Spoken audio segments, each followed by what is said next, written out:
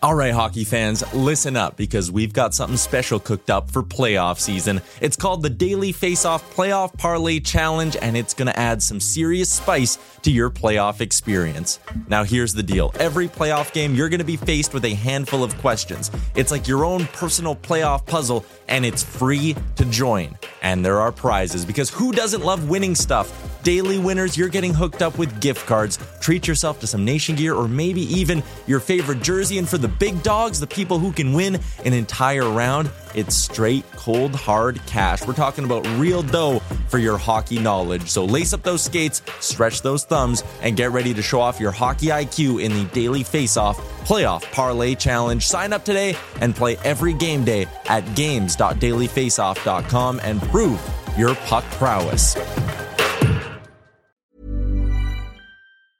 Mom deserves the best, and there's no better place to shop for Mother's Day than Whole Foods Market. They're your destination for unbeatable savings, from premium gifts to show-stopping flowers and irresistible desserts. Start by saving 33% with Prime on all body care and candles. Then get a 15-stem bunch of tulips for just $9.99 each with Prime. Round out Mom's menu with festive rosé, irresistible berry chantilly cake, and more special treats. Come celebrate Mother's Day at Whole Foods Market.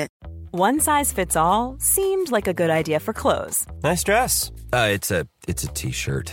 Until you tried it on. Same goes for your healthcare. That's why United Healthcare offers a variety of flexible, budget-friendly coverage for medical, vision, dental, and more. So whether you're between jobs, coming off a parent's plan, or even missed open enrollment, you can find the plan that fits you best. Find out more about United Healthcare coverage at uh1.com. That's uh1.com. You're listening to Oilers Nation Radio, presented by the Nation Network. Subscribe for free on iTunes, Spotify, or wherever you get your podcasts from. Is my mic on now? Hell yeah. Yeah. Welcome to Oilers Nation Radio, episode 60. I am Bagged Milk. To my right is the Nation Dan, Rick, and Nick. To my left is Tyler Remchuk running the board. This is episode 60. Is this the Basellion episode? This is Sebastian Basellion episode. Finally made it. Is it actually? No. What number was he? 61. Oh, next week. I'm bringing in a cake next week. That's your time to shine, I buddy. think it's 62. No, it's 61. No, it is 60. I'm going to DM. There you go. We did it. Get it from the we safe did where it. he He works is 60? Basellion 60. Damn it. I was like, we should get him on for episode 61. 60. Maybe we will. Episode 60. Next week, if I get him on, can we do episode 60 part 2? Absolutely. No doubt. Thank you. I want to go ahead and start this podcast by thanking our friends at Sherwood Ford. Go ahead and follow them on Twitter at Sherwood Ford and on Instagram at Sherwood Ford _the Giant. This month, we partnered up with Sherwood Ford to do Movember. I'm looking around the room right now. Dan bullied Nick into shaving his beard into arguably one of the greatest handlebar mustaches I've ever seen. However, He looks good. he looks great. Very handsome. My problem with Nick's face right now is that he didn't join the mustache to the sideburns as I requested. But you know what? It's possible. I'll accept it. Well, so Nick, there's a little backstory here because Nick has really wanted to work for the Nation for a while. And he told, I believe it was Wanye, that he is willing to eat shit for this company. Human feces. And so I was like, well, man, because the day before he didn't want to do it. And I was like, well, you told us you were willing to eat shit. And this is your shit. And it's not, it's a great cause. And I know you support it no matter what. Of course. But the worst part about it is I cut my chin because I haven't shaved my chin in like 4 years. There's quite a gash. There's in a his gash chin. on my chin. So that's the worst part about it. But And also, you didn't tell your missus you were doing this. I did not. Well, I did, but she hasn't seen it yet. Nice. Yes. Are you nervous about that? Well, it is what it is. I mean, So, ladies, there may be a bachelor tomorrow. But like, you know what? No, I'm not gonna. I'm not gonna get let's into. come on. Let's go. Ty. Speaking Well, as like, a you man wouldn't with a be- child and Let's a have wife a of little. I'd like 2 to have years. a little relationship talk with Tyler Yaremchuk right You now. like you would never get mad at her if she got a haircut that you didn't like. No. So then there you go. That's the end of this whole debate. If she doesn't like it, you tell her. If you ever get a bad haircut, we're still good. So if I do my mustache like this for a month, we're good. I know. That looks great. But at the same time, it's like, what am I supposed to do now? It's done. Our Like, boy it's- from- there's You nothing. You could shave it all off. Speaking of shaving it all off, that would look worse though. our boy from Sherwood Ford, David, Oh yeah. he went right down to the yeah. stalk. He cleaned everything up. He did. We're going to be posting that photo here right away. He looks like some of the delicious hard-boiled eggs he was eating at the Oilers Nation Open back in August. That man. We should mention that we're doing this in conjunction with Sherwood Ford. Of course. He did. All right. Oh, you did? Okay. They're partners. So, Come on, Nick. Listen to the podcast. Nick Klaus. We're going to expect other have people some to. cramming in for some hot segments for this episode. So We're going to have a link where to donate to the Movember team. Again, Oilers Nation, Sherwood Ford, we're teaming up for Movember. We're going to raise as much money as possible for an excellent cause. And more importantly, just as importantly, I should say, the boys are going to look great. They're going to be very, very handsome. And I support them in their handsomeness. This is hot. Exactly. We're going to start talking a little Oilers now by discussing what's going on with Riley Sheehan. Oilers now. Are we talking about Oilers now, or are we talking about Riley? We could Sheehan? talk about Oilers now. It is a radio show on TSN 1260. Whoa. They're big Jesse Pugliarvi fans, I've heard over there. Listen, on Oilers TSN Now? 1260 is Bob Stauffer's fallback plan. All right. No, it's on Chad. Let's get that right. We are going to talk about the Oilers starting now. How's that? That works. Okay. Better? Riley Sheehan left Wednesday's game against Columbus with an upper body injury. He took a hit in the corner from Pierre-Luc Dubois. Obviously in some pain, left, did not return. No real update on what's going on with him yet. However, Colby Cave recalled for today. William Lagesson sent down. So I want to start off with Colby Cave first before we get to Lagesson. Where do you think he slots in? Is he just taking Sheehan's spot, or is he sliding in maybe somewhere else? Tyler, what do you think? Well, first of all, Riley Sheehan could still play tomorrow. He hasn't been placed on IR or anything like that. There's been no roster move made with Sheehan. He was practicing this morning. Yeah, so I think this is just an insurance policy more than anything right now. They already had, Lagesson was the 8th defenseman with Persson now healthy. So I think this honestly might have happened regardless. They might have just said, Lagesson, you got to play, man, and we need an extra forward up here. So it's Colby Cave. So there's a chance that this has nothing to do with Riley Sheehan's injury, but it's a good insurance policy to have. If he does play, he's playing on the 4th line, and I think it's as simple as that. The Lagesson recall was strange because he came up on October 17th or something and never played a game. Got paychecks, though. Couple of paychecks. Agreed. He might have said that earlier this year, hey, listen, I love playing a lot in the American League, but I'm 24, 25 now. Can you guys maybe, when you see fit, try to squeeze me up here, even if I don't play? That's a lot of power. I like that. Because I think I'm just doing this off the top of my head. Go to puckpedia.com to check for sure. But it's I think he gets $700K somewhere in there at the NHL level and 60 in the AHL. Yeah. So he probably cleared his whole year's salary in the last 2 weeks. A friend of a friend type of thing, plays in the American Hockey League, and there was a stretch, he's a goaltender, where the NHL team starting goalie got hurt, and he went up for 3 weeks. He appeared in one game, and he came up for 3 weeks, and he was like, man, I made more than I made in my entire AHL career up to that point.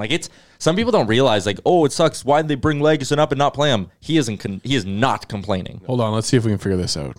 Was that Shane Starrett? No, not in the Oilers organization. Okay. Tyler has so many friends is what we're learning. Yeah.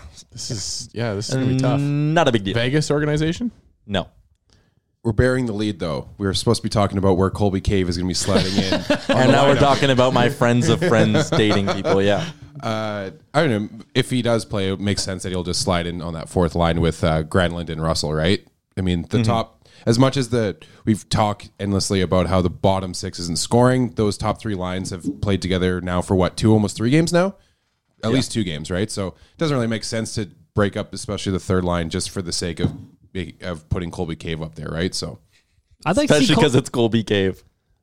fair enough. How dare you? How dare you? He had 3 assists in the AHL. He's a serviceable player. That's cool. He's fine. He'll be fine. And he's not going to be... No, he's not going to be fine. That's why they put him in the AHL the first opportunity they got. He's going to be fine. That's what we're okay with here nowadays. It'll be fine. That'll be fine. We're okay with fine. If he's going to be in the lineup... Rick would like us to call up Kyler Yamamoto to play center. Here's what I like about Colby Cave. Completely wrong, but yes, if you're going to bring him up for a fucking 2 weeks. You guys know this, and it's being happening all around the NHL. See, I think they should have called up Brad Malone. You're too afraid to fucking challenge your highest prospect. I'm scared of Kyler Yamamoto. No, they're afraid to call him up. Yeah, I like Colby Cave because he doesn't make mistakes, right? Sometimes there'll be moments where Granlund does something and you'll be like, what the hell are you doing right now, man? Or certain bottom 6 players, I just really want to take a shot at Granlund again. Of course you do. But with Cave, you never notice him doing anything wrong. The problem is he just does not do anything well. So that just means Haas is not going to center, right? Because if you put Haas at center, I would have brought up a Josh Curry or something like that. Haas is at center. Yeah, but Colby Cave can play center as well, right? So he's your fourth line. So you really don't. So now you have three guys that are going to fill out the last two center spots. Cave is a healthy scratch if Sheahan's playing. I think that's. I wonder if they would do something where they move Gaetan Haas to the right side to just kind of limit what he has to take care of and kind of get himself situated to the NHL game. But at the same time, like, I don't know what Haas was overseas. Like, if he was a center all the time overseas, that could be where he's comfortable. Like, Joakim Nygard struggles along the wall in his own end. That's been, like, well noted early in his NHL career. So, like, putting Haas on the right side, it could, putting Haas on the right side could just throw him off more than anything, right? Could be. Maybe they brought up Colby Cave because they saw the fight that he got into down in Bakersfield. Go check that out, hockeyfights.com. You knocked that dude out. Maybe they want to fight for this team right now because I'm looking at Hockey Fights right now and the Oilers have 0. They've got a goose egg up on the board right now. We have not got a major penalty yet this year. Let's just stick to fighting for majors, though. I don't need us to get any suspensions. I don't need fights either. Whoa, take that. Definitely. Take that, Hockey Fights. Take that, hockeyfights.com. Fuck you. No, the Colby Cave knockout was good. That rivalry between Stockton and Bakersfield now is just one of the best. Yeah, they the next weekend they had another fight where Nolan Vesey got knocked the fuck out. Allwrestling.com. Go check that one out. Nolan Vesey got knocked out hard. I was very impressed. So sticking in line with the line combinations, I want to talk about how wrong I was about the Jujar, Nuge, Gagne line. I mean, it's not perfect. Nobody's going to say it's perfect. I thought when they put those three together that it was a punishment for Nuge. I'm always standing up for my boy. He needs an even strength goal. He just needs a goal in general. He's on pace for 52 points despite only having one goal. I'm going to defend him till the ends of the earth. And I thought putting him with Jujar and Sam was mean. But over the past couple of games, they've looked really good. Anybody else? Well, Gagne's been great. Like on that line. Whoa, let's not say great. He fits right in with Nuge. Like they've got some connection there for sure. I think that the move was to give Jujar a little bit of a kick in the bottom and try and get. Yeah, that was definitely a kick in the pants for Jujar. I was very surprised to see him kind of get the bump up like that. I do think with when he's playing with forwards that are better than him, he kind of brings up his competitive level. And he simplifies his game, I found. Like that goal he scored against Columbus, he was just charging his giant carcass towards the front of the net. And that's how he's going to score the majority of his goals. If they're not that, he's coming out of the corner back first, turns around, and he gets a quick shot off from like the low just below the circles. But the team, I think, also has, even just in the two games between Detroit and then Columbus, they changed their mentality. They had a better game the second one. There was a lot more urgency in their game. There was more quality shots. There was more pursuit of the puck after a shot instead of just allowing the goalie to play it off to a defender. They played properly. They played well against Columbus. They played like shit against Detroit. Yep. I would say that Columbus game was probably their most complete effort on the road since that win against the New York Islanders in week 1. I'd agree. Arguably. Yep. Yeah, probably. Remember last year, though, Jujar went on a nice run with Nugent Hopkins. Right after the Ranger game with Nugent Hopkins and Puljujarvi, right? Yep. So Nugent and Jujar have worked well together in the past. I'm sure Nick has some numbers on that, actually. No, I was just going to bring up how in the offseason, Nuge was on 31 Thoughts, and he was interviewed by American Friedman, and he talked about line mates from last year, and he specifically mentioned that he thought he had good chemistry with Kara and Puljujarvi, but he notably talked about Kara, saying that he felt that he was able, he felt he got to good positions in and around the net, that Nuge felt they could play off each other's games really well. So there's obviously a bit of a familiarity there and a bit of a comfortable style of play between them. So it makes sense that they would kind of gel quickly. And then you put a veteran guy like Gagne on that line with them, who at this point in his career is better as a winger than he is as a center. And it kind of makes sense that they would have a little bit of gel going forward. I'd like to see Neil on that line with Kara and Nugent Hopkins, though. But the thing I like, Nugent Hopkins has never been a guy like Draisaitl, McDavid do damage off the rush. Like that is where they're absolutely the most dangerous. Nuge has never been that guy. Nuge has been a set up the cycle, find a soft spot, look for someone open, and go from there. And I think Jujar's game really benefits him in that regard because, again, Jujar's not doing much off the rush because he's slow.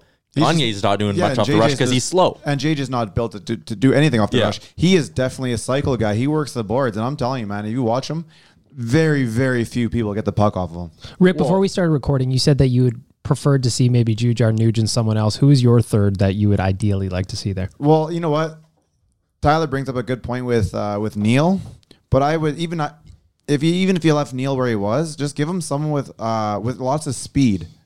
And whether I know you don't want to see Yamamoto, but Yamamoto like player, whether it be Josh Curry, whether it be Nygaard when he gets healthy. But somebody with speed, somebody with speed, who's somebody who can shoot, somebody who can put the puck in the net. Can Jujar play both wings? He's never played the right side. He's never played the right side. Yeah, only been left guy. But I've seen him in the right corners, and he's fine. The thing I'd be worried about is him zone exits. Yeah, in his own end. Hanging on the side. Yeah. I was going to say, because Nygaard, Nugent, Kara would actually really intrigue me. But Nygaard doesn't play the right side at all? I don't think he's been playing the right side, has he? I think he's been strictly left. Yeah. And he's already a tire fire in his own end on the wall, so I wouldn't want to switch him. That's fair. Great mustache, though. Great mustache. Bears repeating. Great mustache. Not as good as Nick's.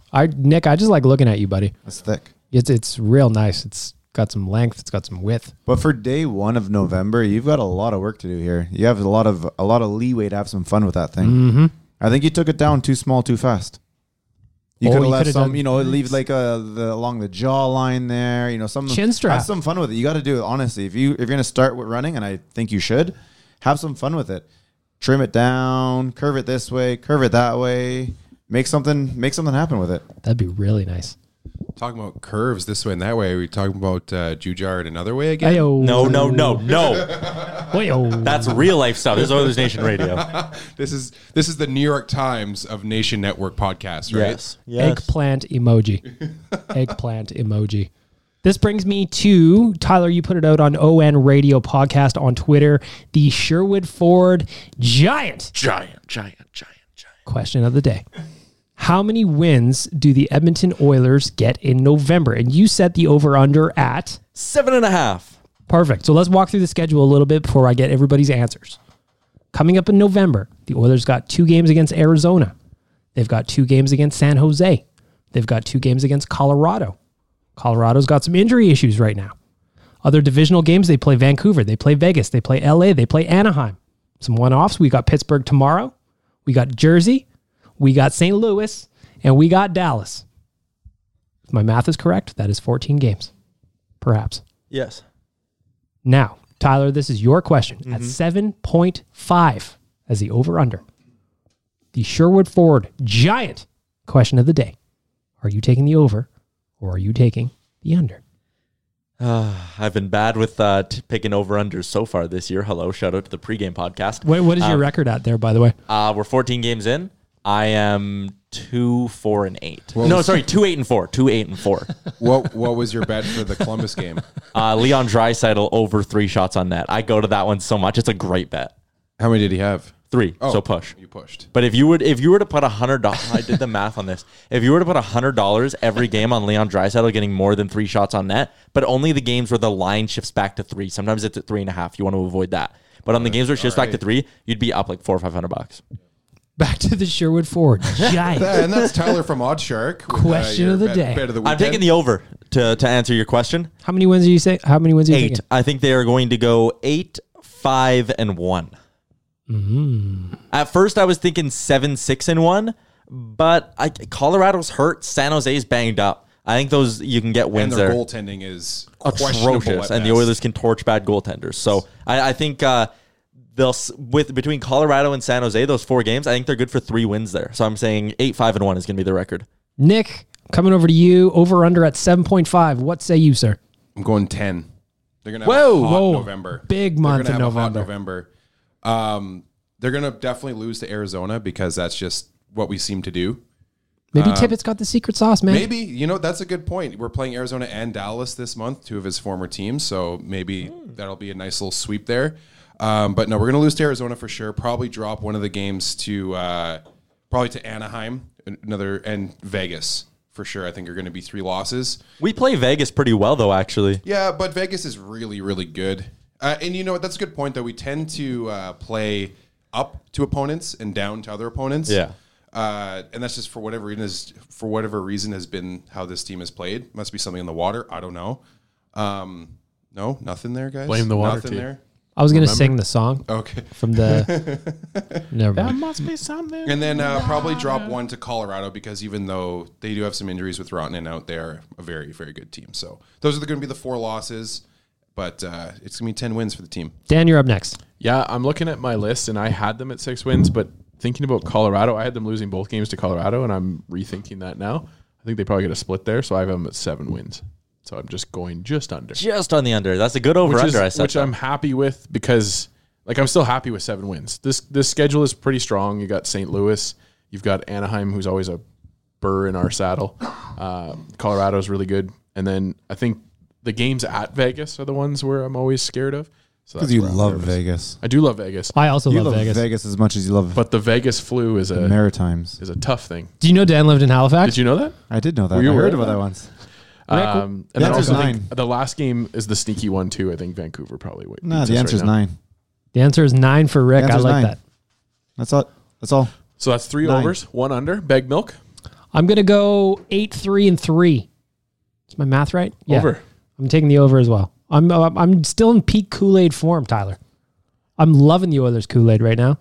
I don't care about the odd loss right now, man. 8, 3, and 3. That second 3. How do you see that going? Yeah, like they don't lose in overtime very much. Well, Like even we're going to OT loss or a shootout loss. You're getting attacked. Even me giving them 1 OT loss, I was like, ooh, I don't even know about that. See, I've got my 3 OT L's. I actually have the Oilers losing to the Penguins tomorrow in overtime.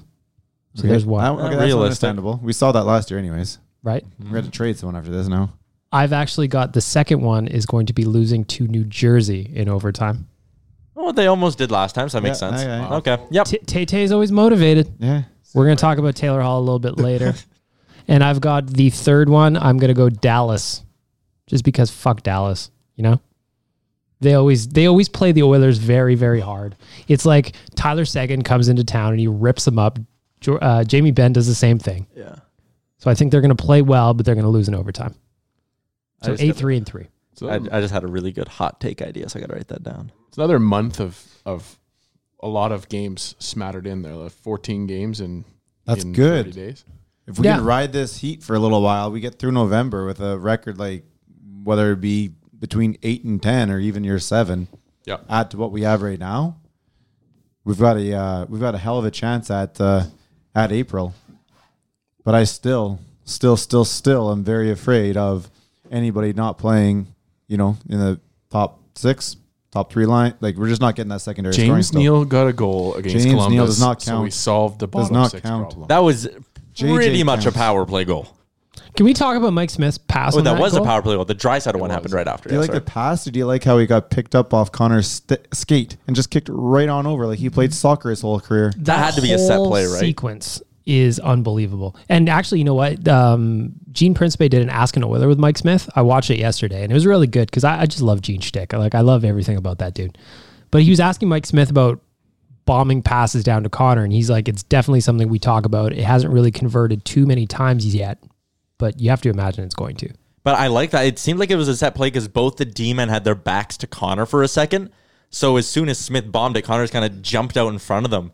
It was really interesting. I think it's a set play as long as X does something, because it was Seth Jones, I think, who had a really slow change there, and that's what they jumped on. Yeah, and Smith, he fired it right up there, and it was right off the skate to the stick between the legs. This is the thing we have to remember when Mike Smith has his game against LA, where he gives the puck away twice and the puck goes in the net. You have to kind of give the good with the bad, and sometimes the bad can stack up. Like he said, it hasn't worked out yet up until last night's or 2 nights ago's game. But yeah, it's a beautiful thing when it works out. Get those Dwayne Rollison-esque passes. To me, that was Mike Smith's puck handling at its best. Do you know what I mean? He's just bombing it down right on the tape, on the skate in this instance. Connor made a nice play to Leon to James Neal and in the net. I just love Tyler grinding tape, just looking at the position of the D-man on that play, just watching how everything's taking form there, Tyler. I love it. I love your commitment. Well, the lazy line change is just it's good to pick up. Like there were a lot of things that had to go right on that play. Yeah, but I wonder if they think about this stuff with, this is probably a stupid thing to say, but with the Rollison Pekka thing from all those years ago, where there's always just this idea in Edmonton where it's like, remember when that play happened? Wouldn't it be cool to do that again? I think in fans, I think amongst the organization, I'm sure it's something where you kind of have that idea, but you also all know all right, if I'm going to bomb a pass up to Connor, this needs to happen, this needs to happen, this needs to happen. Yeah. And then it's just kind of in the moment, like, oh shit, here we go. And bang, bang. 70% of them are going to be just icing, and that's fine. But well, not really. He'd prefer if he didn't ice about 70%. But it's not a giveaway within the zone. It's not a Chiasson lazy pass up the sideboards that goes right to Chiasson had some moves, though. Oh, yeah. No. And that wasn't a shot necessarily at Chiasson because the Squire is Jay all hates over. Chiasson. All over Been a Chiasson. lot of shots taken at Chiasson. Chiasson was on the top power play a little bit in that game against Columbus too, right? Yeah, that was a little odd to see. They split up Neil and his minutes on that top power play. Yeah, I guess, I mean, you probably just don't want James Neal playing 2 minutes every single power play, but man, I saw it as also maybe Tippett just wanted to get Chiasson going. Also, was that the first time in a long time that we've started a power play off with the second unit as the starting? Yeah. Like we usually, even if it's like mid shift for the top line, we usually go right to the top line power play. I love when the Oilers get power plays. Like when I'm watching a game, I actively smile when I see Nuge, McDavid, Draisaitl, and Clefbaum hop over the boards. It's amazing. And then that one, I see the second line come over. I'm like, oh fuck. 30 seconds, hopefully no more than like 35 seconds here. Like, let's go. It did work out perfectly. What about the what could it be type of a situation when the first power play line comes out? Because in like 2 years, whether it be someone's going to be there on the right side, Bouchard's definitely going to be there, and whether it be Yamo or we have some other right-handed shot who's going to appear on there. Now you have actually like one-timers coming from everywhere. I think it's perfect the way it is now. With the 5 lefts? Think about when Mark Letestu was there a few years ago. He set a career high in goals just by feasting on that half wall. James Neal right now doing it in real time. Like all he's doing is ripping home power play goals and being in the right spot. But to Rick's point too, it's like in a couple of years you've got Ethan Bear in the mix there. I still would sprinkle Bear in here. I would too. I agree, but I think that there's an opportunity now to go back, especially after we went a couple games without getting one. We have so much good defense coming up now, though, that there's that option of having the 2D man again. No, you never want to do point, 2D, and then you can have two power plays. That's amazing. Because then who's your net front? On the second one. You're not putting Nuge in front of the net. You're not putting Draisaitl in front of the net. You're not putting Connor there. Maybe on the second power play you do too. But definitely in the first one, you do the one guy who can walk the line a bit. My only complaint with the power play, so they have that play where Nuge cuts in, blind backhand pass to Clefbaum for the one-timer, right? I think everyone who's watching an Oilers game over the last year knows what I'm talking about. Clefbaum feels the need to hammer. I don't know if he's told to or what, but he hammers it every time. There was a time in Columbus, and I think even in Detroit, where the pass back to him isn't good, and it's in his feet, and he just fires it anyways. And I wonder, like I was watching that, and it drives me a little crazy now. But I wonder if that's part of it, that Tippett just wants more shots on goal in general. And when that happens, he tells them, when that happens, you fire it no matter what. Well, because the rest of the team is ready for it, right? They're prepared for I guess. Or you have a couple bad ones in a row there where nothing goes in. Okay, guys, let's get back to get back to shoot. Next thing you know, they come to block, and then we get to turn off and spin off and start making passes again. Yeah, that's a good point too. Yeah, and it gets defenders off Draisaitl, it gets defenders off Connor a little bit more. But changing gears a little bit, I want to talk about Leon Draisaitl. He just was named the NHL's third star of the month. John Carlson was number 1, David Pastrnak number 2. I was a little bit surprised to see Draisaitl at 3, considering right now he is tied for the NHL lead in goals. Leads the NHL with 11 even strength goals, leads the NHL with 18 even strength points, and is the first player in 29 years to produce 25 points in October. If he played in the East, he would have been 2. No. Well, it comes down to a games played thing between him and Pastrnak. I think that's all 2 fewer games.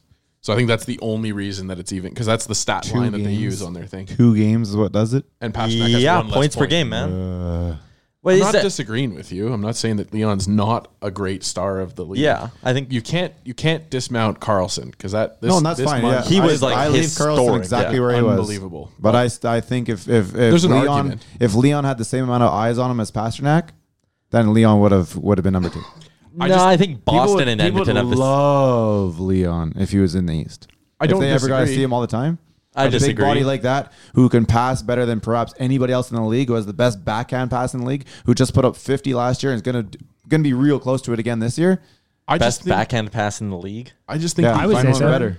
Who's better? How often does he use it? He doesn't use it on a regular basis. Like, I don't know. It's not all the time. All the time, Draisaitl. Dude, I can pull out at least 3. That one from right beside the net there to Connor was ridiculous this year. I don't think it's like a hallmark of his tool set, though. Oh, yeah, for sure. Really? It's a quiet one. But But he does when great. most guys have to turn around and pass on their forehand, he can leave it on his backhand and still get the puck there. I just feel that ridiculous. There's a part of me that just thinks that became a narrative when he was coming into the NHL was how good he passed on his backhand, and it's just stuck. Even though I challenge you, my friend, to watch for it now. Yeah, I'll watch for it. That's my homework for the next week. I will watch him specifically on the backhand. He is fantastic. I want to touch really quickly on. You want to talk Draisaitl? No, I was just gonna. I'd go further, and I'd say for Tyler to compile like a top 5 best backhand passers in the NHL. But here's the thing: I don't think there's a lot of guys. Like to me, that's not like a hallmark skill of like, this guy's looking for it now. Maybe if you go to look for it, you're like, holy shit. Yeah, maybe if I start looking for it, maybe I just don't watch for it. I don't know. To me, I just always felt like that was like a weird. I think it might have to be a year-long thing for you. Kucherov had 120 points last year. He probably's up there, I would assume. Like tomorrow, we'll see another good one. Sid's great on his backhand. But I do agree with Sid's great on his backhand. That if it's a Eastern bias thing with Draisaitl. It is like it's not a I don't the think 3 so. stars thing. It's an intern that is just like it's a reality. Listen, they played enough games. No. This is I guarantee you, it's thing not anybody that matters. No, Bettman's not like, well, Leon's the 3rd star because I don't watch him enough. Who? Bettman. Yeah, because Bettman is deciding who's winning. Well, that's my point. It's some intern of the year. It's a writer's at NHL. No, it's writers that came in, and he's just it's like an intern. That's the best intern job I've ever heard of in my fucking life. It's then just some social media intern. Hopefully he's not a Canadiens fan because they're all dying, right? So there's no way a Canadiens fan knows how to use Twitter. Yes, Pasternak's on the East Coast, but Draisaitl plays in Edmonton it's a in reality, a Canadian though. market. No, it's a reality. Like if he was in San Jose, sure, but I think Edmonton gets enough eyes on it. Let's bring up the Canadiens argument here. Where's your facts? Do we have to? Do you have any facts to prove that this, they can use Eastern Twitter? bias that Pasternak and Draisaitl? I think the are Eastern different? bias thing is just a well-known fact in all sports, like baseball, basketball. Maybe not the NFL as much because, but I'm talking about this specifically. Yeah, because Leon and Connor are now like a focal point. Can I interject? Mm-hmm. Yeah, of course you can. Can I say that I apologize to everybody for even bringing up this 3rd star of the thing? Because nobody gives a fuck except just us in this room right now. Agreed? All in favor? People love arguing. You know what's no argument, Dan? Skip. According to our downloads that we're going to talk about in a minute, turns out you guys like this podcast. You know what else we like? Skipthedishes.ca, because it's delicious. It's delicious, and you can be nutritious if you want, or you could be a gluttonous pig like I am generally. However, doesn't matter. The choice is yours. There are hundreds of restaurants. In fact, I recommend that you go on skipthedishes.ca and you pick up something from our friends at Mary Brown's Chicken and Taters. Woo! Maybe some bite-sized morsels of 100% breast meat chicken coated Mary seasoning and served hot, crispy, and oh so yummy. Yes, please. Choose Thai for a kick of sweet heat topped with sesame seeds and improve your life. Ow! You love it, Tyler. That was hot. That's hot. Skipthedishes.ca. Make it all happen right now. No matter when you are listening to this podcast, go and order some food. You will thank me for it. Yesterday on OilersNation.com, Tyler, you wrote an article called 31 Takes in 31 Days about the month of October, sorry. And I want to ask you, of those 31, what was your biggest takeaway? And then I'm going to ask everybody else at the table what their biggest takeaway is from the month of October. I think you can make a really good argument that the biggest takeaway was Ethan Bear, right? Just because that's such a revelation and that's an area where the Oilers have been lacking for so long. But I would honestly say you can't choose 2. Well, no, Bear I think is up there, and I think Bear's going to be a really common answer around this table. Giving away our answer though. This guy, but stealing our keeping us on our toes. But my answer is going to be goaltending, just because it was so worrisome over the summer, and I was honestly petrified it was just going to sink us. We talked about it on this podcast many times. Yeah, and I liked Koskinen, but I didn't love Koskinen. I was okay with Mike Smith, but I thought maybe there were better options out there than him, and they were just forced to do it because of the money side of things. And here we go, a month into the season, I'm dead wrong. Both of them have been outstanding, and I think Oilers fans should be thrilled with their goaltending. And honestly, based on Tippett's structure and what I've seen from especially Koskinen, I've really, really liked Koskinen. I'm big on him right now. I think there's reason to believe this can continue for a while. Dan, what's your biggest takeaway from October? Well, yes, goaltending was going to be my biggest takeaway. But I think the biggest takeaway has to be that this team has overcome its bottom 6 woes that have continued from last year so far. And I know everybody will say it's unsustainable and all that, but Connor and Leon, James Neal, Nuge, they're all just clicking at a top level. And I put out the tweet yesterday, and it genuinely, like, it was a joke, but it's also like a real question of, I wonder if back in the 80s, if people were wondering about the bottom six scoring when Gretzky and Messier are lighting up the lamp. People probably watch hockey differently, though. Yeah, I agree. And you're looking at newspaper clippings and you're seeing the top 25 scoring and you're not really caring about the lower end stuff. But I just think that we're at a point now where we have two of the best players in the league right now. We have one of the hottest guys in the league right now in James Neal. And we're still kind of like worried about, things that aren't necessarily an issue right now. Just because your car's moving doesn't mean you shouldn't be worried about it continuing to move. I know, but my point is that when Gretzky and Messier were doing what they're doing, and Leon and Neil and Connor are matching those or coming close to those numbers. Matching them. They were coming close to them. They beat Glenn Anderson. October. Yeah, but we're I like Salty Rick today. We're tending to focus on the negatives a little bit, and I think that it's a good thing. It's not focusing on the negatives though. It's just keeping an eye on. It's just improving your efficiency. All right, Rick, what's your answer? I can't wait to pick it apart. Go ahead. Biggest takeaway from October, Rick, coming at you.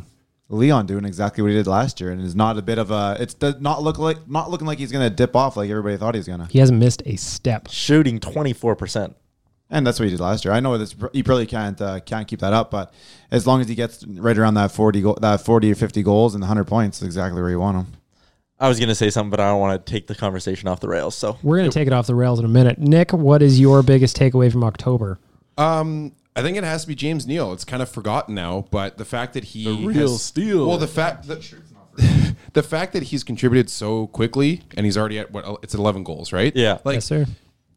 That has to be pretty impressive. Like, people thought that it was going to be, when the trade happened, people were stoked just mostly because we were offloading Lucic and we were getting a player that could at least contribute a little bit. But the fact that he's, granted, 70% or whatever it is on the power play, that's fine. Who cares? There's still goals. There's still goals. They're goals. And the fact that he's done it this quickly, I think, is pretty impressive. Another minor one, he was hurt a little bit, but he's back now. Just the fact that Persson can kind of just slide into that top four and doesn't look out of place is pretty impressive. Just unbelievable. Stick to the format here, guys. Come on, Rick's one pissed. at a time. Rick's pissed because I did too, but that's just a little minor Bag one. milk? It's a little minor. Yeah. One. Is What that do you fair got to say, from the Tyler? bottom of the barrel? Or am I thinking too highly of Mr. Joel Persson? I like Persson. I think he plays just a simple game. 6-1 with him in the lineup.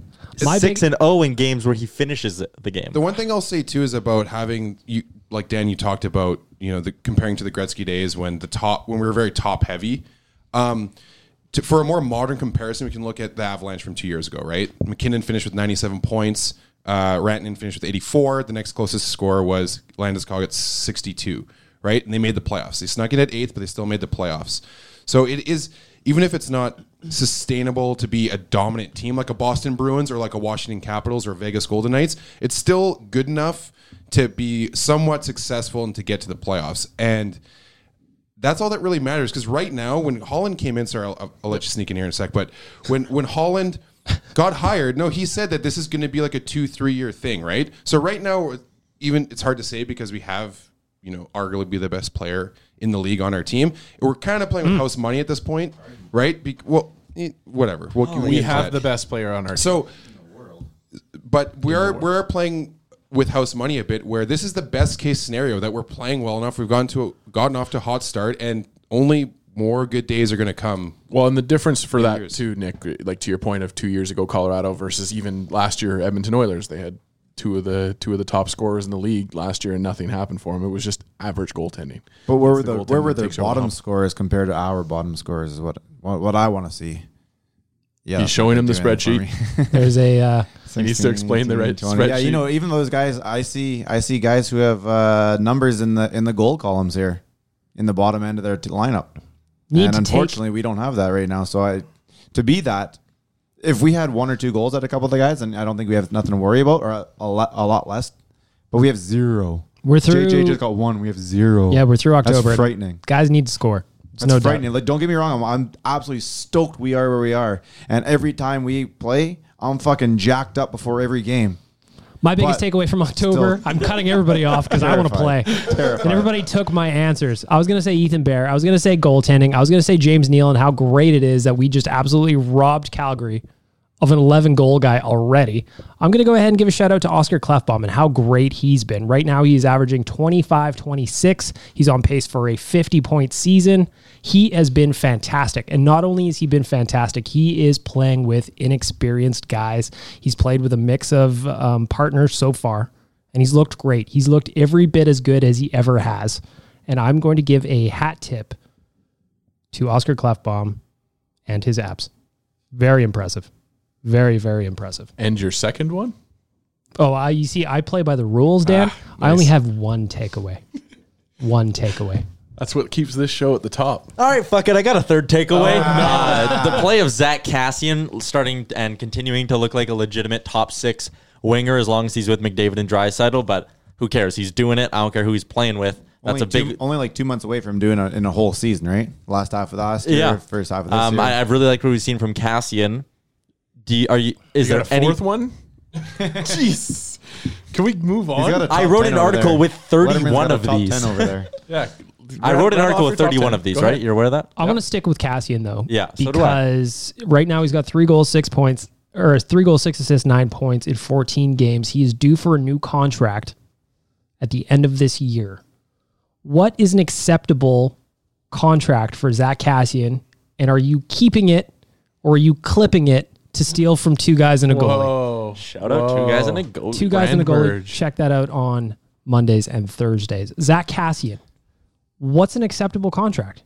Ty said at the beginning of the season that Kassian plays best in like contract years. He does. So is there a way of talking him into one year contract, 1 year contract, 1 year contract because of the long term money? But I mean, you're only an extra $2.5 million? Like, this is going to be a really complicated negotiation, I think, for a couple of reasons. Zach Kassian will have a lot of numbers to look at, and with those numbers, he'll have comparables that probably make in the $3.5 to $4.5 million range. Like, if he scores 20-some goals, brings that physical presence, and is at 55 points, like... But this is a different NHL now. It is. Patrick Maroon put up otherworldly numbers, and then he signed for $1 million the year later. Because he waited so long. Because he waited. He could have had a lot more from the Oilers. I'm fairly certain 4x4 here. Yeah, I'm pretty certain 4x4 was offered at one point, and he said no. So right now, Zach Kassian is on pace for 18, if I'm rounding up from 17.57. That's fair. Okay, so he's on $18 million? So...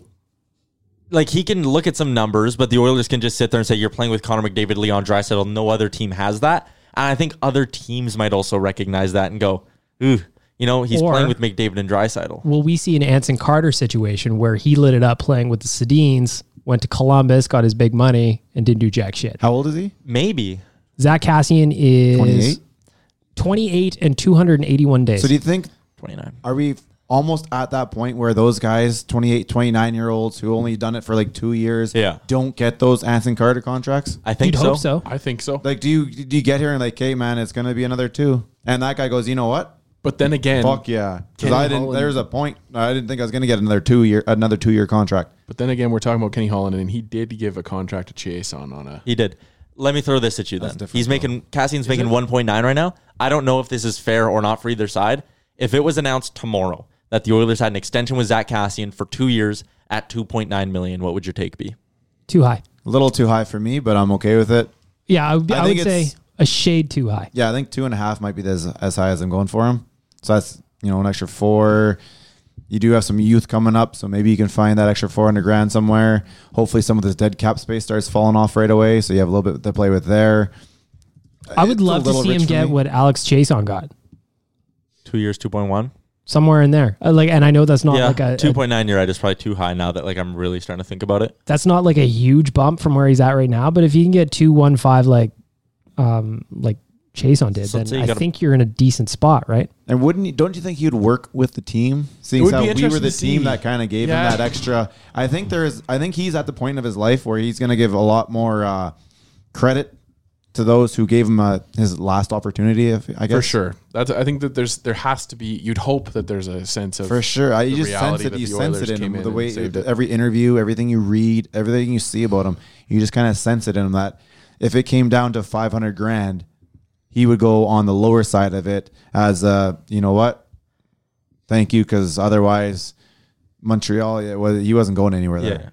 Can we all be in agreement that we don't want it to be more than 2 years? Yes. Yeah. Yes. Right? So. Like, just the way he's played, like last year, before he went up with McDavid and Draisaitl, he was looking somewhere for a trade, for a team to just take him, and no one would. Yeah. So. And the way he plays also, like, it's hard on his body. Yep. It is. He's kept it cool this year, too. Like, he hasn't gone... We haven't seen Crazy Eyes yet. No. I do miss Crazy Eyes as long as it doesn't like... You know what's there was one moment against Washington where he jumped in there. It was funny. Those eyeballs, I think, he jumped way over top of a couple of guys. But he gives those crazy eyes. He's got the gap tooth smile going on, and you're just like, you're watching from your television, you're afraid. But Holland's also a guy that doesn't give a lot of long-term contracts to guys that aren't the superstars. In Detroit, he overpaid a lot of veterans, but I think a lot of people will tell you he was forced into that because he may have had an owner that really, really wanted him to hang on to the playoff streak. Contracts. You're trying. But yeah, I would agree. I don't think Holland's going to sit here and be like 3x3, let's go. The thing with Holland too is he's not, as we've seen with Jesse Puljujarvi, we're going to touch on here in a second, is has no problem letting guys sit. He did it with Athanasio in Detroit. He was going to go over to the KHL, ended up coming back to Detroit, had a great year. He's let Jesse go to Finland. So maybe it's something where if it's not a deal he likes with Zach, that away you go. That's exactly what I'm just a little bit worried about because I don't want to see him go. He's a fan favorite. He is a fan favorite, but takes two to tango. Both sides need to want to dance. I think both sides probably would want to dance. It's just a matter of making the math work. Right? Yep. Right. So Jesse Puljujarvi obviously is ripping it up in the Finnish league right now. He is the team Karpat's leading goal scorer. News came out this week from Jason Gregor that Ken Holland is going over to Finland to do a little bit of scouting, but he's also going to check in on Jesse while he's there. My question for you is, do you think this is a repair mission from the Oilers to try and get Jesse back? Just Holland checking in to see how Jesse's doing and try to build a bridge there? What do you guys think? Rick, I'll start with you. It's a recon mission. Like, he's going over there for obvious reasons to keep an eye on this tournament. It's got 4 national teams in it. So, there's definitely people to watch there. But yeah, when he gets over there, he's going to feel the water and see what it's all about. You sit down and talk to him. I said since, in June, if Coach and Holland just flew over there for 3 to 4 days, sat down, got to know him, hung out with him, seen what he does in the real life, and just show him that little love that some of this new age category guys respect a little bit more and kind of need a little bit more, that we wouldn't be where we are. So he's going to go over there, and I don't see him flying home with him. But and I think I said last week, I could see him being in training camp next year. I'd love to see the Oilers rebuild a relationship with Jesse. And who knows, I'm just saying that as, who knows what the fuck's going to happen with him in his NHL career. But I would love to see them not waste a prospect as spectacularly as they did with him. Yeah, we lost a number 1 already, but that kind of everybody, and it just kind of happened. You couldn't take anybody else at that point. You had to take Yak. It was him or Murray, and you weren't going to take Murray at no one. But yeah, there are definitely a couple guys around Puljujarvi that you had an opportunity of taking instead. To see this through and find out really if he is or if he isn't, or if it was just a bad situation at the beginning. I really want to see what he's got when he's healthy. And at this point right now, I want to see him over here and see what he can do. Dan, last word on Puljujarvi. You know what fixes all relationships? Love. Gift baskets. Of course. Send a gift basket. An edible arrangement. What would you put in your gift basket? Something from Skip Arby's. the Dishes. Oh, some beef and cheddar. Arby's, and send it to Finland. Can we Finland still ship it? It gets there in a week, and there's beef and cheddars in there. No, I'll step up. I'll make sure it gets there in 2 days or whatever, the 48-hour flight or whatever. Amazon, do those drones fly over there still today? Absolutely. Jesse, we miss you. Here's a 2-day-old beef and cheddar and an 8-pack of Molson Canadian. Have you ever eaten a 2-day-old beef and cheddar? You don't know if they hold a on. handful of sauces too, though. Hey, we're not Dishes takes care of everything. Yeah, we're not being cheap here. Skip the Dishes. They'll take care of whatever we need. Yep. Very exciting day on the podcast today. We are welcoming a brand new sponsor, Tourism Jasper, with their hot and cold performer of the week. Tyler's excited. We've been working on the button bar today to make sure that we had the appropriate sound effects for everybody's choices. So we're going to go around the table. Who is the best and worst Oilers from the past week? You only get one answer, right? You only get one answer. Hold on. One answer for sure, or Tyler's 4 answers? I got one answer. Tourism Jasper, hot and cold performer of the week. We are going to start with the bad news. we are going to start with the cold performer of the week. Tyler, I'm going to start with you. And we're not going to double up here, boys. We're going to do a little bit of... nobody's in agreement here. We're all going to pick our own players, and we're going to start with Tyler.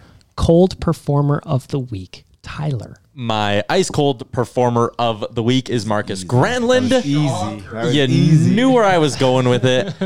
He was not good. They healthy scratch him. You hope it's going to give him a burst, maybe motivate him a bit. Fresh perspective after sitting in the press box. He comes back and looks about as vanilla, if not somehow more vanilla, than he did before. So Marcus Granlund is my cold performer. Rick, who is your cold performer of the week? Well, he started off looking kind of hot, but now he's gone right to the cold side. Yurko, whatever your last name is, he needs to be better. Let's do something in the bottom six. Come on. Oh, that's cold. Dan, your Tourism Jasper, cold performer of the week. So as the resident writer of the prospects, I figured I'd give you guys a little taste of Bakersfield. I like this. And I am going to go with one Kyler Yamamoto. With one assist in his last 5 games, that hot start that Rick wanted to call up so bad. 5 games last week? They played 5 games last week? 5 games. How many games did they play last week? How many No, this is of the week. How many games did they play in the last 3. week? They played 3 in the last week. In those 3 games. And all of a sudden you want to get rid of them. I'm not saying get rid of him. Connor went 3 games without getting any points. Hold on, is this the Tourism Jasper get rid of him content or the cold content? Lord. Cold performer of the week, Kyler Yamamoto, 1 assist. Just turn his mic off. Nick, your Tourism Jasper, cold performer of the week. Do you want to go before me? Because my cold performer is also my hot performer, so I can get the next round started. What? Yes. All right, I don't understand how this works. You're about to find out. Okay. I'm going to go ahead and say my cold performer of the week is Chris Russell, though that's not his fault. He was playing on his off wing with Clefbaum, now in a much better spot. I like him where he's at now that Joel Persson is here, so I'm going to go my cold performer is Chris Russell. There we go on the downside. But today we are going to look at the good news. Hold on, you got one more. I'm going to start with Nick here because he says he's got a little of both flavors. So we got Nick going with the hot and cold performer of the week at the same time. Somehow, I don't know how this works. Tourism Jasper wants to hear from you. Nicholas Good. It's Mike Smith. So against the Florida Panthers, Smith was quite cold, and as were his nuts. Let in 3 goals on 3 shots, had a very rough start to the second period. And then his last game against against Detroit, had a very, very good, it was against Columbus. Had a very good game against Columbus. He came back, he had like a 930-something save percentage. He redeemed himself. And so Mike Smith saw both sides of the coin this week. But I hope that everything downstairs and all around in his game have come around for the rest of the season. That's hot. No penis talk this week, but there are nuts. Tyler really missed his call by not being an FM DJ with all these buttons. See, I was so glad that I had, when I found out that they were out.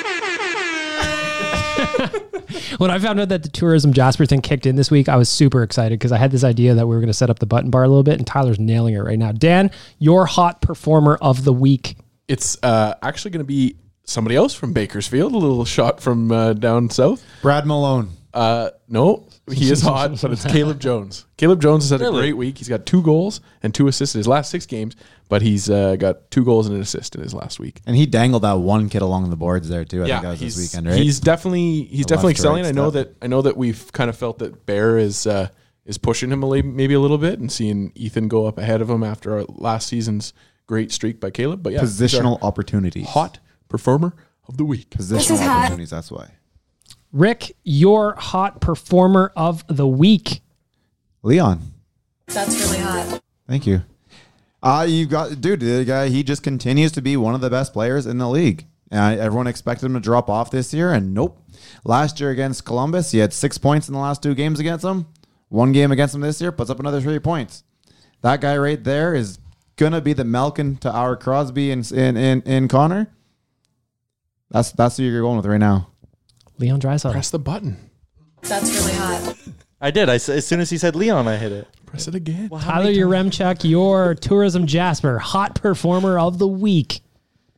This might be maybe a bit of an unpopular one, but Ryan Nugent-Hopkins is playing good, man. Yeah, Yes. He's playing good, well. and like the thing, he's getting chances and all that. He's not playing with established top 6 wingers. Neil, sure, but again, he's a guy who's kind of still a bit of a reclamation project at 5-on-5. He's not a legitimate bona fide play driving top 6 winger. Nugent Hopkins is doing a lot of good things with not a lot of good around him. So I liked what I saw from Nugent Hopkins in the last 7 days, and I'm hoping he can keep it up. That was hot. That's hot. And I'm going to go with the man that everybody should go with when this question comes around, Connor McDavid. How nice of us to leave him for you. 6 points in his last 5 games. Connor McDavid is my Tourism Jasper hot performer of the week. Fantastic. Oh. That's the real life intro. Welcome to the Real Life Podcast. Oh my God, is that Wanye's music? We got a few minutes left. Burst in the door.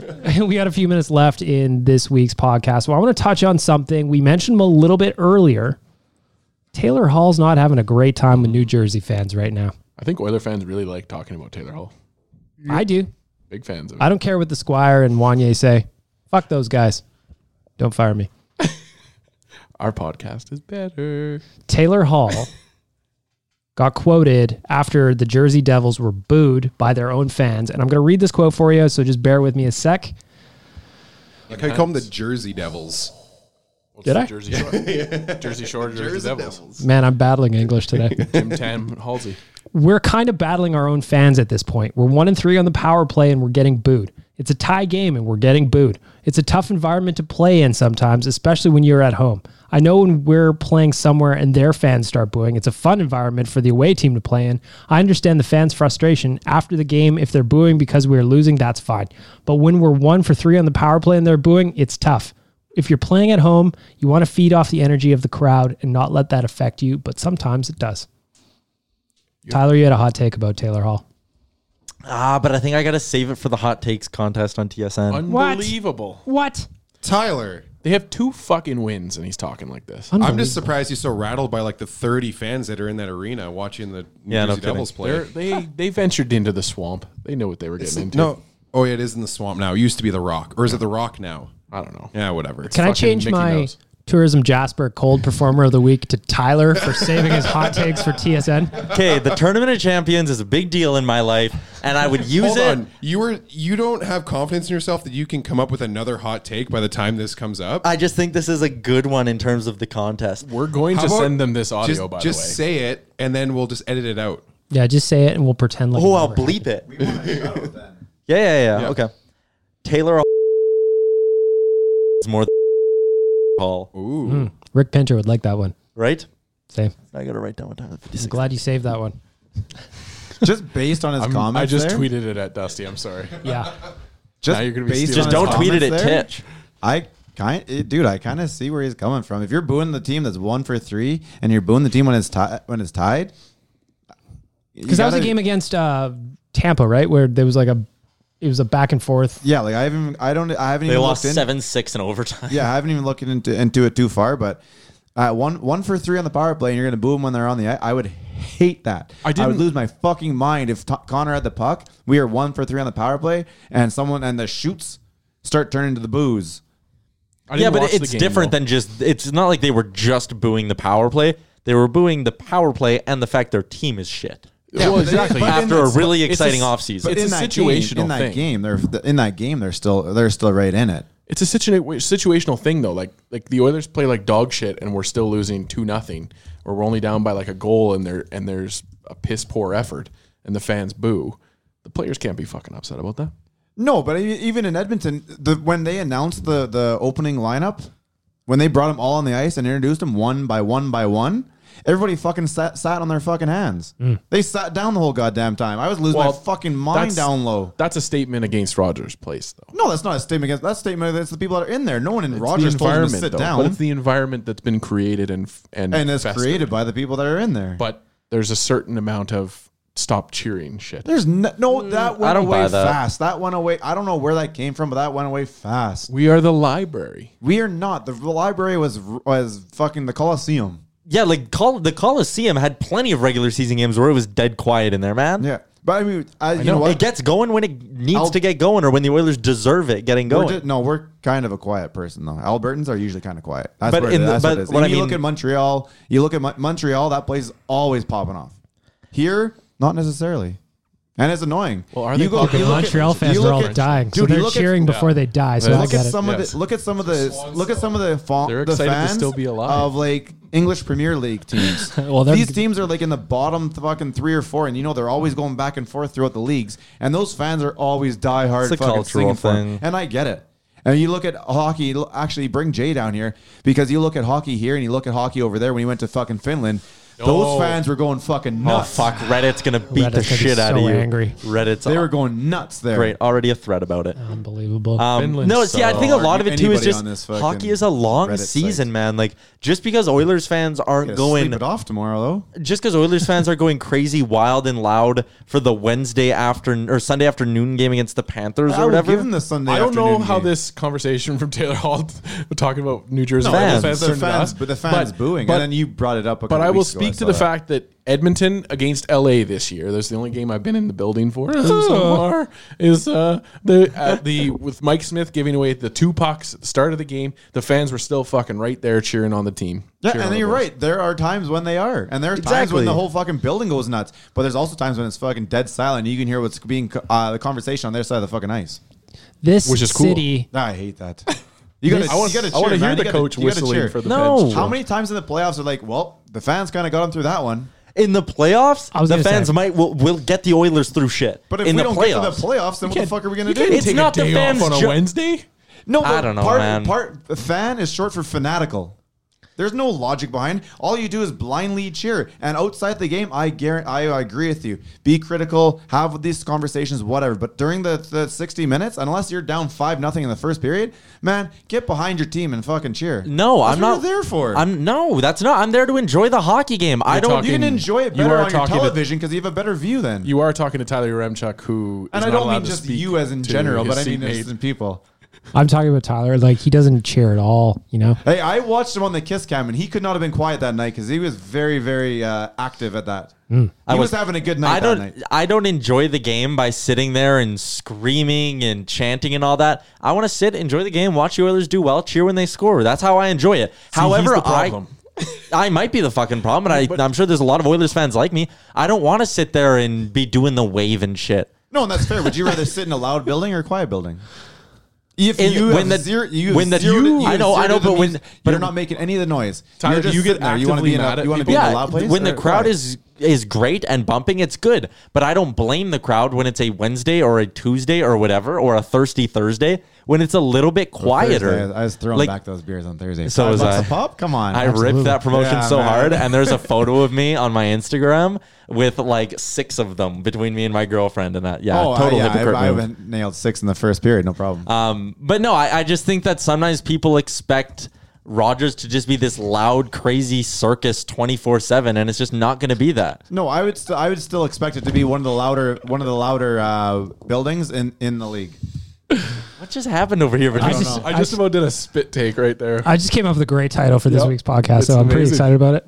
I can't wait for the admin reveal. I'm in. It's going to be great. Tyler, you're just an inspiration for me. You're my muse, my Can I friend. see it? No, you'll see it when I send you the article. You'll see it when I send you the to article. go back to Taylor Hall talking about New Jersey fans booing him, I think the biggest reason why these fans are booing is because of the expectations for that team going into the season. They had a That's the great biggest thing. offseason. Well, you could. I mean, they Exciting were, offseason. They were How's that? yes, they brought in big names like Subban, and then they drafted Hughes. So they had expectations. So the fact that they have 2 wins is probably why they're more upset than just being shitty fans, which is kind of how Taylor Hall makes it come across, where it's like, oh, they're just being bad fans, they're booing. It's because expectations were set in a maybe to a point that they shouldn't have been. Like That's Jack sports, Hughes, though, right? What's It's that? just That's easy. sports. It's easier It not is. to say anything, though. That's the thing. For Taylor Hall? Yeah. You sit quietly and you stare at the ice like Tyler. Yes. And give the guy credit for actually having a voice in a league that generally That's fair. doesn't. That's fair. But at the same time, it comes across a little whiny. It does. I like it. I like when players say what's on their mind. But so is Taylor Hall never going to be able to play in a place where they're critical? is my question. Like, I don't know. Like, if he can't take New Jersey fans booing him, is he ever going to be able to play in a place like the Rangers? Is he Zach Greinke? He can't handle it? Wrong podcast. Wrong podcast. The baseball podcast you record with the mics turned off on Tuesday mornings, Dan. Yes. He never bitched about Edmonton, though, did he? No, because Edmonton is fantastic. We've got fantastic fans that are always cheering for the Wave.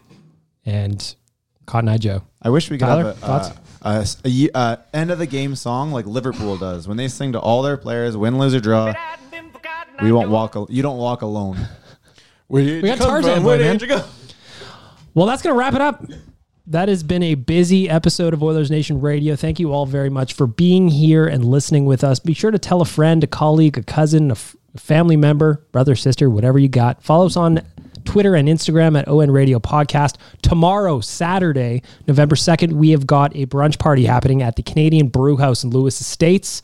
Game starts at 11. We will be there earlier than that. We've got a pop-up shop. Plenty of prizes to give away. Today, we put the Calgary trip for January 11th on sale at OilersNation.com. Check that out. We have got, 9, 10 spots gone already? We do, yeah. And we're going to be giving away 2 spots tomorrow at the party. Calgary trip's going to sell out very, very fast. It's going to go. Rick's going to be there. Dan's going to be there. Nick's going to be there. I'm going to be here. Be there. Tyler might come unless he's got something more important to go on. I also want to give a shout out to the Real Life Podcast. We're going to have former Oiler Zachary Stortini coming up on Tuesday. So you're going to want to check that one out. As always, thanks to Sherwood Ford, the Giant, skipthedishes.ca, and our brand new segment sponsor, Tourism Jasper, for making all of this possible. That is episode 60. Away we go. Shout out Damien. Best wishes. Thanks for listening to Oilers Nation Radio, a member of the Nation Network of Podcasts. Make sure to follow us on all of our social media to stay up to date and never miss a podcast. Hey, it's Danny Pellegrino from Everything Iconic. Ready to upgrade your style game without blowing your budget? Check out Quince. They've got all the good stuff, shirts and polos, activewear, and fine leather goods, all at 50 to 80% less than other high-end brands. And the best part? They're all about safe, ethical, and responsible manufacturing. Get that luxury vibe without the luxury price tag. Hit up quince.com/upgrade for free shipping and 365-day returns on your next order. That's quince.com/upgrade. Ever catch yourself eating the same flavorless dinner 3 days in a row? Dreaming of something better? Well, HelloFresh is your guilt-free dream come true, baby. It's me, Keke Palmer. Let's wake up those taste buds with hot, juicy pecan-crusted chicken or garlic butter shrimp scampi. HelloFresh. Stop dreaming of all the delicious possibilities and dig in at HelloFresh.com. Let's get this dinner party started. Imagine the softest sheets you've ever felt. Now imagine them getting even softer over time. That's what you'll feel with Boll & Branch's organic cotton sheets. In a recent customer survey, 96% replied that Boll & Branch sheets get softer with every wash. Start getting your best night's sleep in these sheets that get softer and softer for years to come. Try their sheets with a 30-night guarantee. Plus, get 15% off your first order at bollandbranch.com. Code BUTTERY. Exclusions apply. See site for details. Mom deserves the best, and there's no better place to shop for Mother's Day than Whole Foods Market. They're your destination for unbeatable savings, from premium gifts to show-stopping flowers and irresistible desserts. Start by saving 33% with Prime on all body care and candles. Then get a 15-stem bunch of tulips for just $9.99 each with Prime. Round out Mom's menu with festive rosé, irresistible berry chantilly cake, and more special treats. Come celebrate Mother's Day at Whole Foods Market.